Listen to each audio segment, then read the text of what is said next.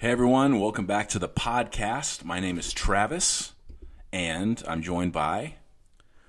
Mark. Oh, you got my head. Matt. We want to help answer a critical theological question this morning, and that question is it okay to shop at Target? Matt, take it away. I got the deals. Book, chapter, and verse. Give us the theological... humdrum of Target being an okay or not okay place to shop. Well, the answer is Chip and Joanna Gaines are there. Amen. They've got Spot the Dog. Magnolia, Homes, Silos. But it appears that they are in the news for a couple of things, right? Who, Chip and Joanna Gaines or Target? Yes. Target. You're talking about Target. Confession, I've been to Target and have shopped there. You? I will neither confirm nor deny. Plead the fifth. Okay. Thank you, Founding Fathers. We kind of have a circle of places that we shop. We're not Costco people. Are you a Costco person? My mom is a Costco person who's in town. Shout out, Barb. We went to Costco yesterday. Okay, so you are through family line. Yeah, but also my mother-in-law is an avowed Sam's shopper, so I feel torn. We're Sam's, Walmart, Target, Aldi. Yeah. But what's funny about living in Delano is it's a food desert because there's not an actual grocery store with I don't know what the parameters are, but there's have to be a grocery store that supports a certain amount of the population, and there's not one in Delano, and so it's actually a food desert. Brahms. Not a grocery store. It's a burger place that has milk and eggs as well. And some other highly priced meats. So we do have Brahms, but another grocery store, like our version of a grocery store in Delano is Quick Trip, is Brahms, and is Dollar General. Yep, the trifecta. But it's tough because you go into the Dollar General and there's always something's always just been stolen. This isn't funny, but. There's always, different issues that go on at our Dollar General anyway. And then... Can I tell you a story of when I was in the Dollar General? Yeah. I went into the Dollar General and there was someone with an 8-inch blade just on their hip. And I don't live directly in Delano. I live southeast. Southeast, yep. But I went in there and I was waiting behind this guy, and the manager had to go, "Sir, we need you to leave." And he's like, "Why?" "You have an 8-inch knife on your on your belt." Like, "Oh, all right." And he walked out. We've never had any issues with our Dollar General, but I know that I know some of the workers there, and I know that they've had several issues, and it's kind of a reoccurring thing. So yeah. Putting that all to the side, we thought, you know what? This is one of those weeks where we thought, let's talk about something that we hear a lot about in the news and different circles, and one of those things that kind of crosses over into even faith conversation and people who have belief and churchgoers and all that kind of stuff is. Currently, you have the LGBTQIA plus Pride Month. You have Pride Month going on in June, and then you to start all of that out, there's been a lot of conversation about Target and the boycotts. You had the boycott of Bud Light over a transgender person, Dylan Mulvaney, being on a can and kind of representing them, and so then a boycott happens, and the boycott's effective. I mean, that's the thing that's been in the news is people have not been buying directly because of them putting a transgender person on. And then Target had a designer of some of their both adult and kids clothing who was had some satanic references on their social media. They had just some anyways, and in their display and their merchandise, they have some that's tilted towards transgender ideology towards youth, towards kids, and which has started a backlash again of a boycott against Target. Don't go to Target, don't spend your money at Target because you'll be supporting something that you might, that might cross over your belief and conviction as a Christian. Yeah. So we thought, why not actually put our thoughts and ideas and how we process when things like this happen, and maybe start a conversation even with other people in our church or community, but be able to actually start some of that dialogue about what happens whenever we see broad culture come into our homes and we see hey, don't support this, do support this. When do we stay out? How do we use our dollar? Is it something we want to get involved in and wage war in? Do we need to post on our social media about it? I mean, there's all these these things that you feel like you get pulled into. And so what's the line for us as Christians, and where do we stand? Right. There's a lot of shades of how to interact with the culture when it comes to our particular worldview. Yeah. And so specifically being a more, at the very least, theologically conservative stream of Christianity, there is something that's very significant and super important, which we've discussed before, which is being able to articulate your worldview. Right. Right now I'm wearing glasses. You've mocked me about it because you have perfect eyesight. But I love the analogy of worldview as lenses that you see through. Right. Every single person has, even people with 20/20 eyesight like Travis. 2010. It's better than 20/20. Is that for real? I don't know if that's even... Well, that's what my eye doctor said years ago. Okay, anyway. All of us wear lenses. My eyes will deteriorate and be useless at some point, so it does not matter. Continue. All of us wear lenses that are our worldview. So this is the inherent nature that every single one of us is religious and operates through faith in life.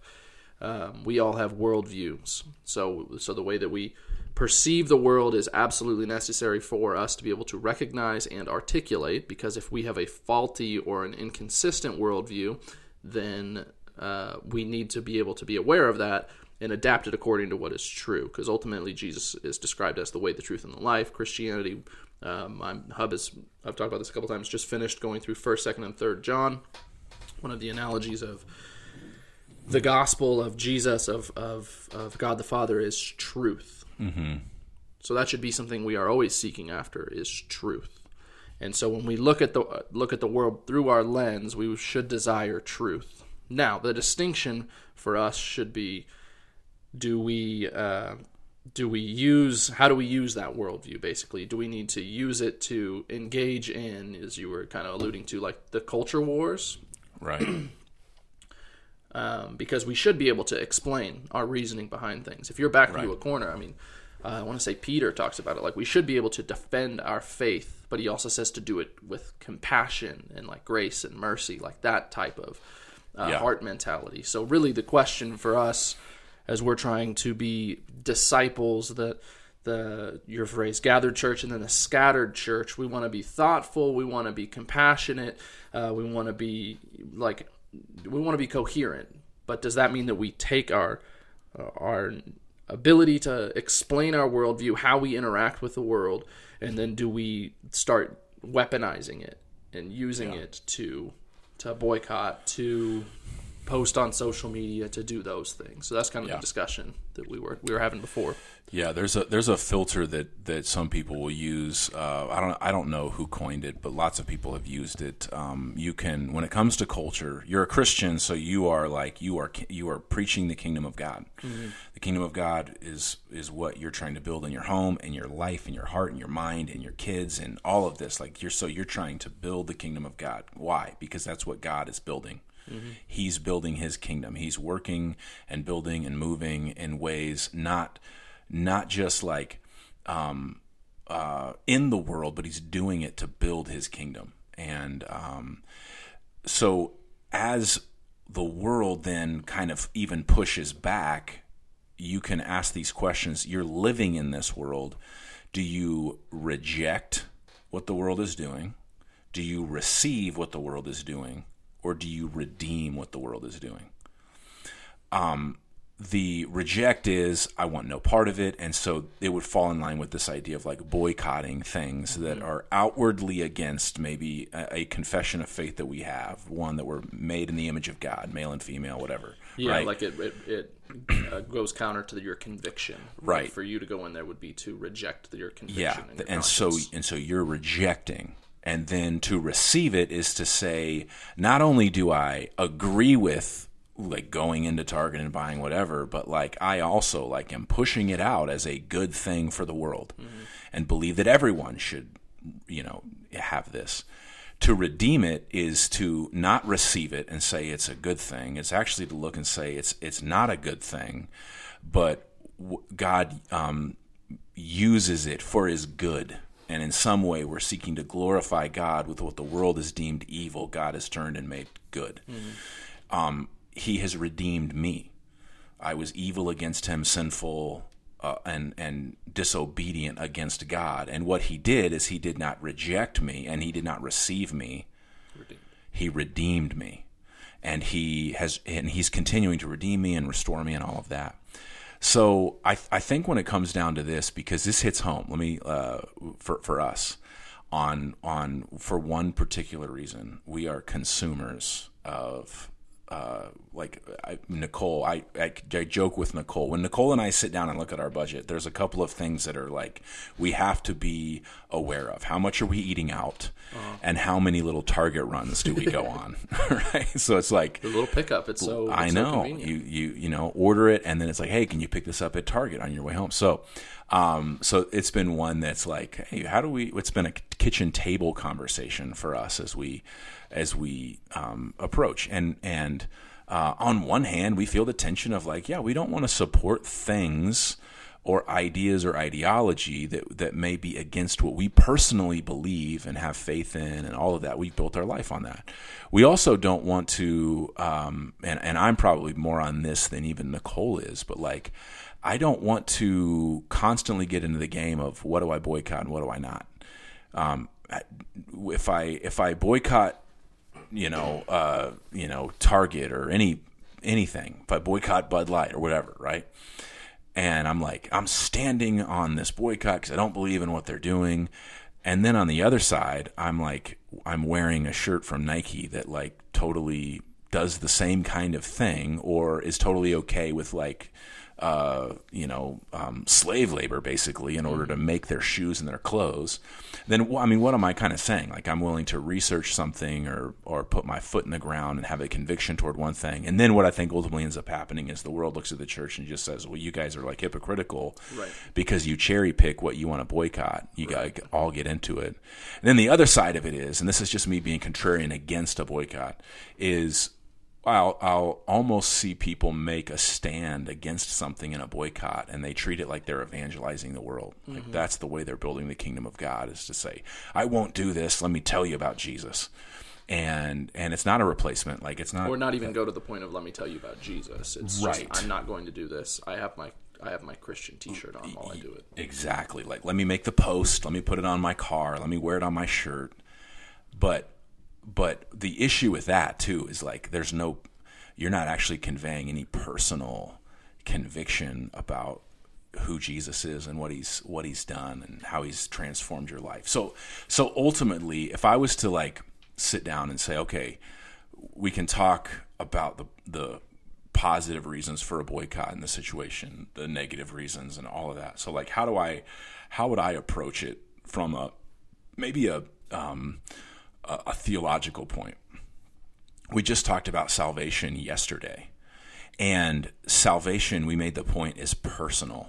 And it says in Romans 10 that you confess with your mouth and you believe in your heart that Jesus is Lord, and you will be saved, right?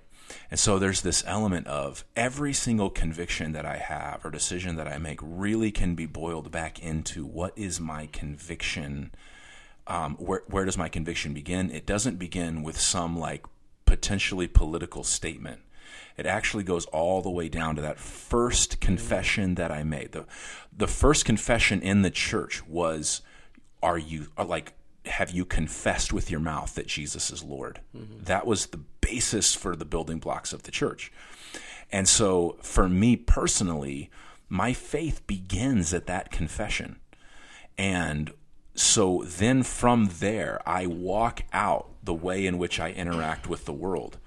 And to be honest and fair, I think that my conviction I think the basis of my decision to boycott or not boycott something like Target or Bud Light or whatever is not so much what political allegiance do I have, because I don't think that's our greatest trainer. Mm-hmm. It actually should come from, where does my first confession start, and in what way does my conviction reflect that first confession? Yeah. So let me, like, an example of that is, if I choose to boycott Target and I can't trace that decision down to my salvation, then the boycott may be a political one, or one that I'm just kind of like getting lost in groupthink with, or I think morally it's the right thing to do, but it's not actually coming from my spiritual conversion.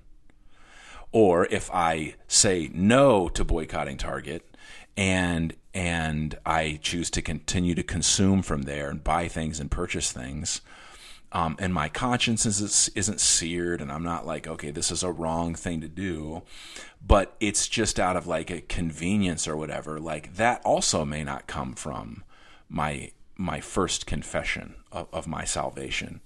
And so a lot of times I think the wars in these conversations actually happen, like boycott or not boycott, because we're not actually thinking of it from the underlying level.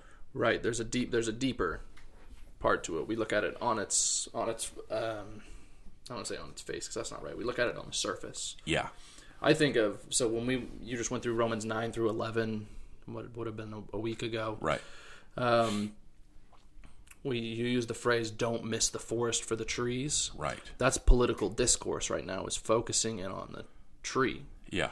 And a forest is filled with trees. Yeah. And guess what? Next year we're probably going to be thinking about different trees, and they're going to feel just as big as the one that we're looking at today. Yeah. But when we do that, the trees are significant for us to look at. But I'm guilty of this constantly, because I'm more of a micro thinker than a macro thinker in life. Like, I'll sit down and I'll hone in on, I'll think about something very, very deeply, one specific thing, and then I can feel this physically. I will look up and go, oh, I don't understand life, because I was just so ingrained and so focused on one small thing. So the question really is, it becomes I like the way you phrase it, of like, it's deeper. The surface that we see is talking heads and pundits saying, like, this is the most important thing in the world right now. But a lot of times we don't dig deeper. We don't zoom out to recognize, like, is that a tree that keeps the forest right together? Is that the primary focal point of the forest? Or is it just a tree that's kind of like stuck in the back? And I want to throw a caveat in there of, like, I believe there's no such thing as a statement or anything within society that does not have morality attached to it, that doesn't have roots underneath it. So even as we talk about Target, or we could pick 100 different things in the news right now, there are things that are underneath the surface. So if you come to the conclusion of, like, reject, then, like, I don't, whatever, so be it. Like, far be it from me to say you are wrong. The question that I would want to ask is, like, have you gone below the surface? Like you're saying, have you gone back to your confession of faith? Or is it just you listened to so-and-so on Twitter, on Fox News, or Daily whatever, like CNN, and you've made this decision, and it's just you're parroting their response? For me, I go, all right, I don't think that's how Jesus wants us to operate in this discussion. Yeah, that I think that is really the heart, because what's common for us, the habit that we have, is we hear that people that we're listening to are boycotting Target, and then we're like, well, who else is saying that? And our next step is like, who else is saying it? Do we? And then like, and instead of actually asking ourselves like, what do I believe about this? Which is always the question Jesus was getting at with his disciples. I know you hear them saying this and them saying that. But honestly, one of the better applications is for us to like turn off the noise at that moment and stop and just say, like in a prayer to God, God, I feel and I'm hearing and I'm seeing this, but I want to know how would you lead me? Yeah. And if you want me to, so to make it a relational conversation with God instead of a political conversation or something that you're just listening to out. Because I think you want to think critically. And again, we talked about in Romans, you want the mind to be governed by the Spirit. You want to do what the Spirit is leading you to do. Our whole thing is that we're filled with the Spirit of God. We're living in the power of the Spirit. And as we're living in the power of the Spirit, he's going to always take us back into the Word. He's going to say, live according to my Word, living according to building the kingdom. We said over the sermon this last weekend, like,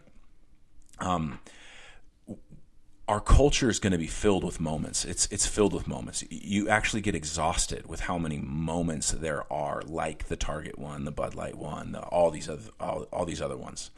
Just turning on the news is getting exhausted on who says this, who disagrees with this, and who's going to fight over it. Yep. That's just the common like malaise of our day.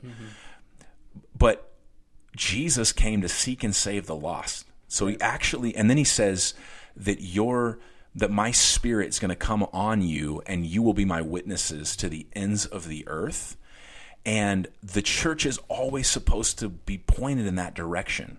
That's the target that we're always supposed to hit. Discipleship's supposed to go in that way. We're supposed to disciple people toward like seeking and saving the lost, redeeming all of creation. Total saturation is the way that it's talked about.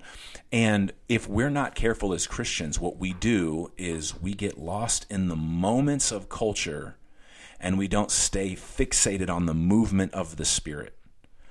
And all we're saying, I think, or all I'm saying in the way that we consider this is our decisions, as important or unimportant as this one is, should have its basis all the way back to my original confession of faith. Yep. And so there's a potential that it could be in a number of different things, but it should have its basis in my confession of faith that I'm confessing Jesus as Lord. I'm believing in my heart he is Lord.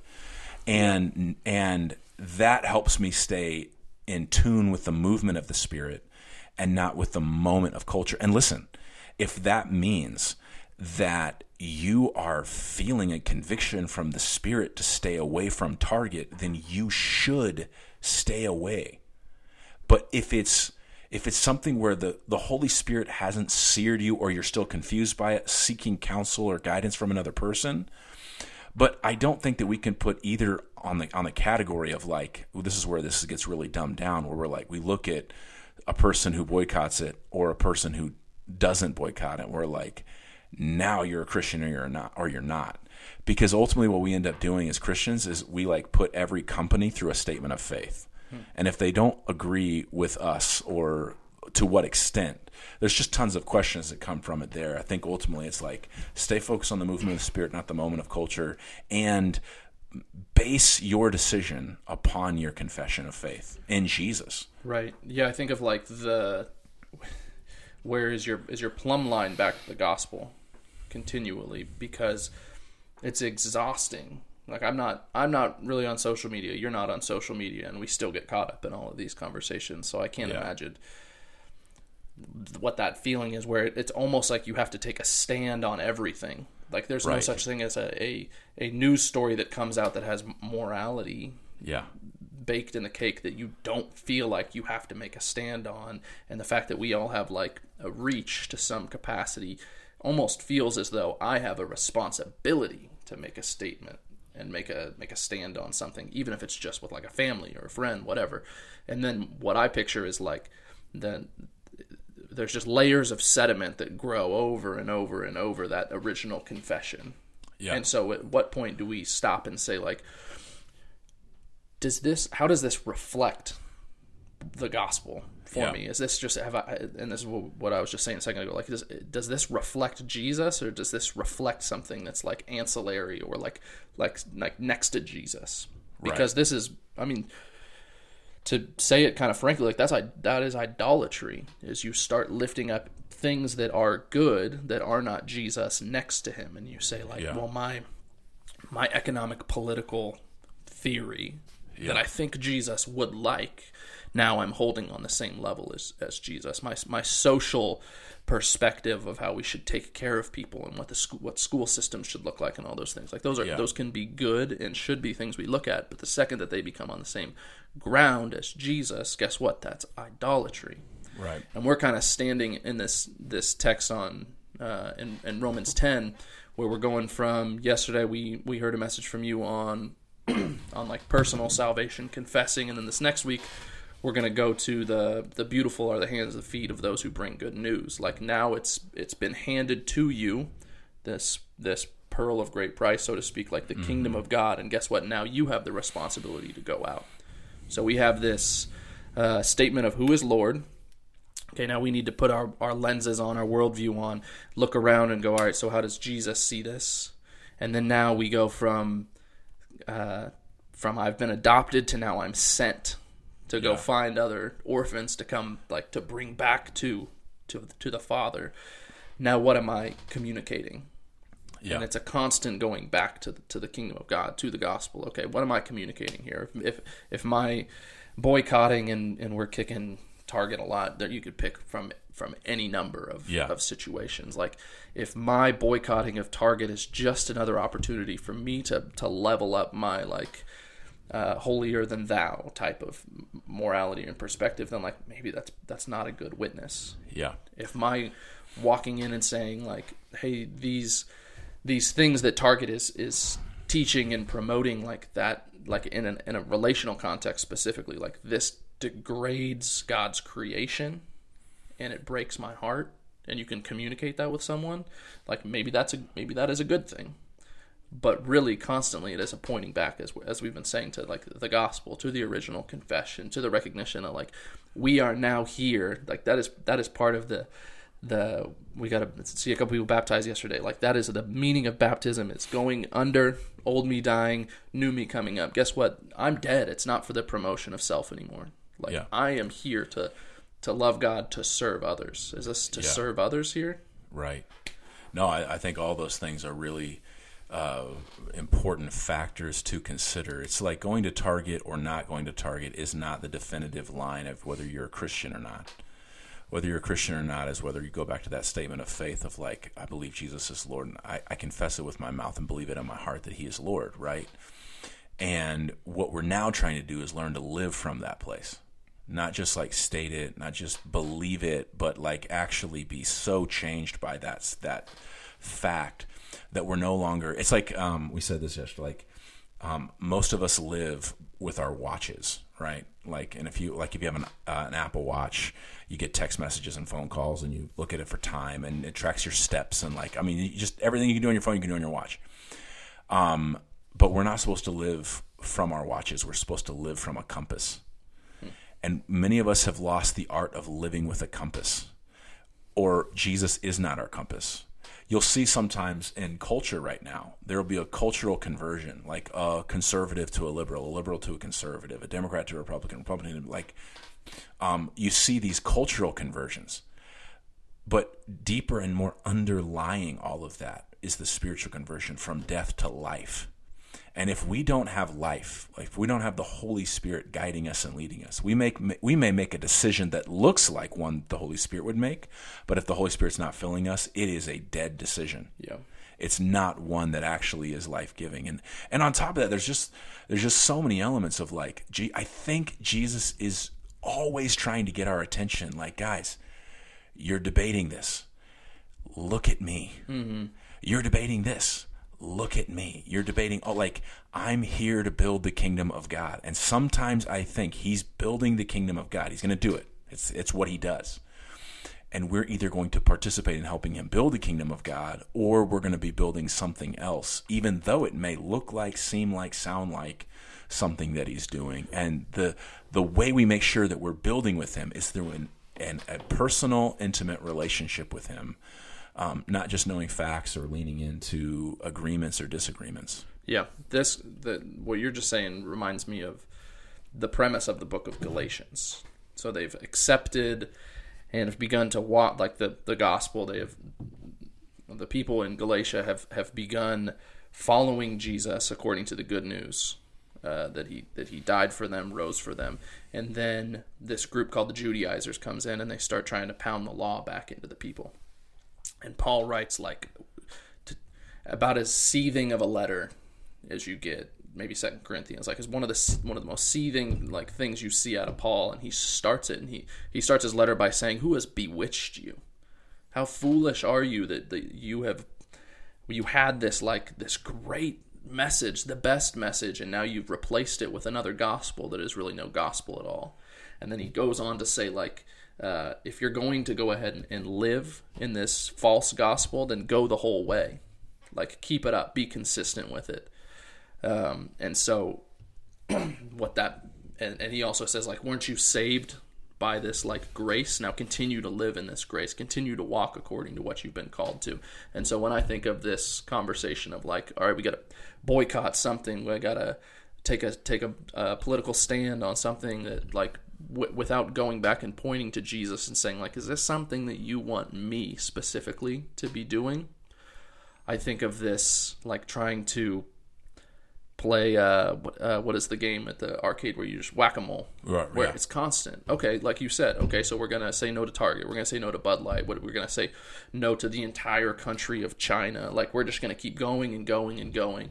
And maybe those are things that can be good and boycotting maybe should happen, stepping aside, not participating in whatever's being sold.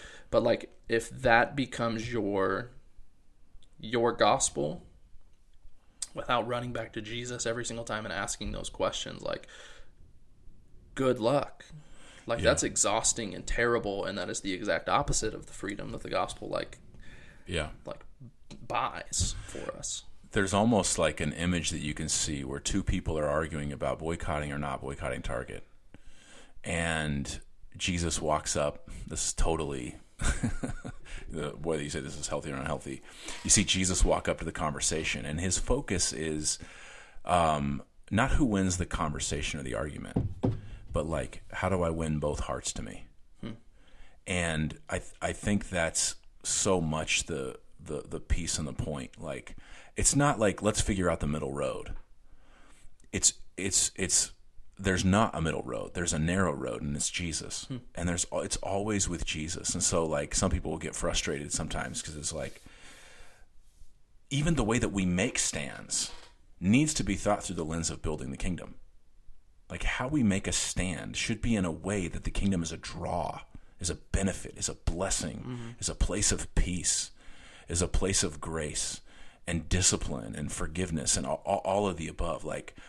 It's hopeful rather than just shutting everything down. Yeah. It's man, that person's life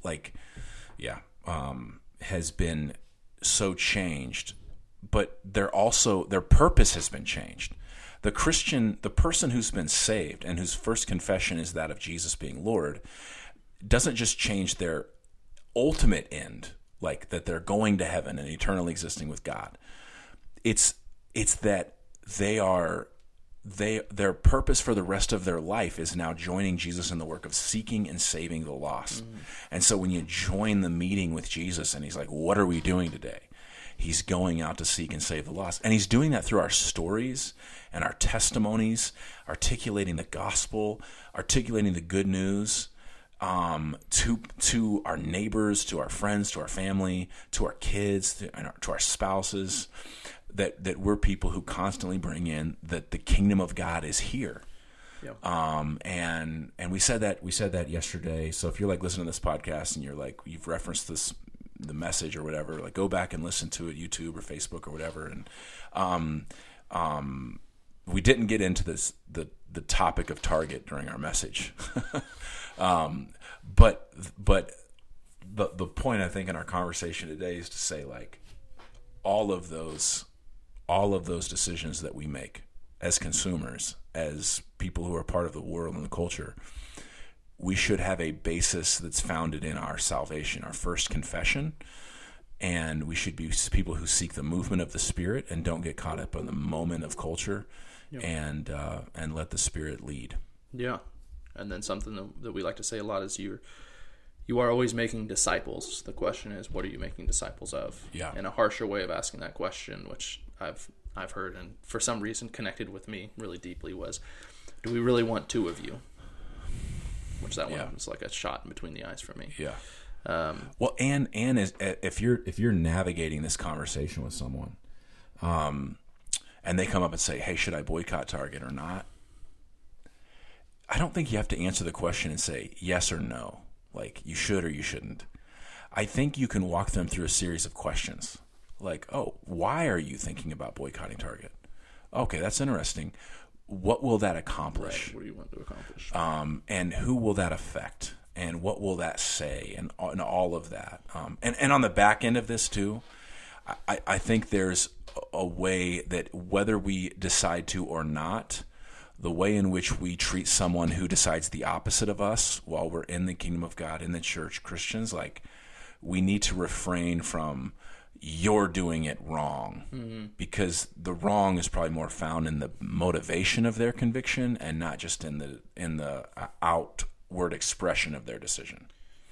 Does that make sense? Yeah. Well, yeah, it'd be the exact same thing that you're critiquing someone for. Right. You're doing by looking at the external rather than going, all right, what's the heart underneath it? What does this point to with the gospel?